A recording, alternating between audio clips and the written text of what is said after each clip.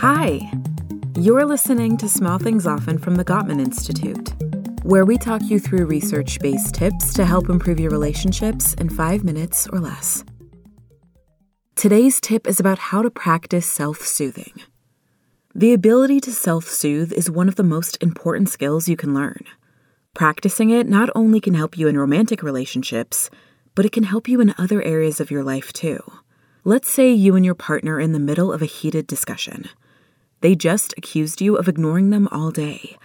But in fact, you've been slammed with work, and you're minutes away from exploding. They don't seem to care that you're drowning at work, and now you feel like you're drowning in this conversation. But instead of actually exploding or stonewalling, tell your partner that you're feeling flooded and need a break.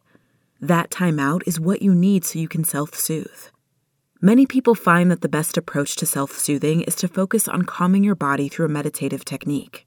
Once you've moved away from your partner to take your break, start by imagining a place that makes you feel calm and safe, a sacred space.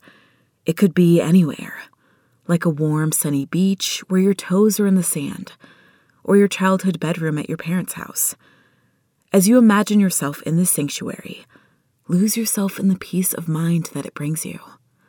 While you're there, focus on your breathing. It should be deep, regular, and even.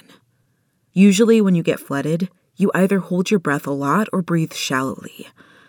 So intentionally inhale and exhale naturally. Release any tension that you're feeling and relax parts of your body that feel tight or uncomfortable. And then feel the warmth and heaviness flow out of your limbs. Think of this exercise as your starting point when you need to find peace. Soothing yourself will make your relationship stronger with your partner or friends and family because you'll be able to work on conflicts as a team rather than as adversaries when you're calm, cool, and collected. So here's today's small thing. Think of a neutral sign that you and your partner can use in a conversation to let each other know when one of you feels flooded. It can be a word like timeout or a physical motion like raising both hands. You could even make it funny and have your code word be banana.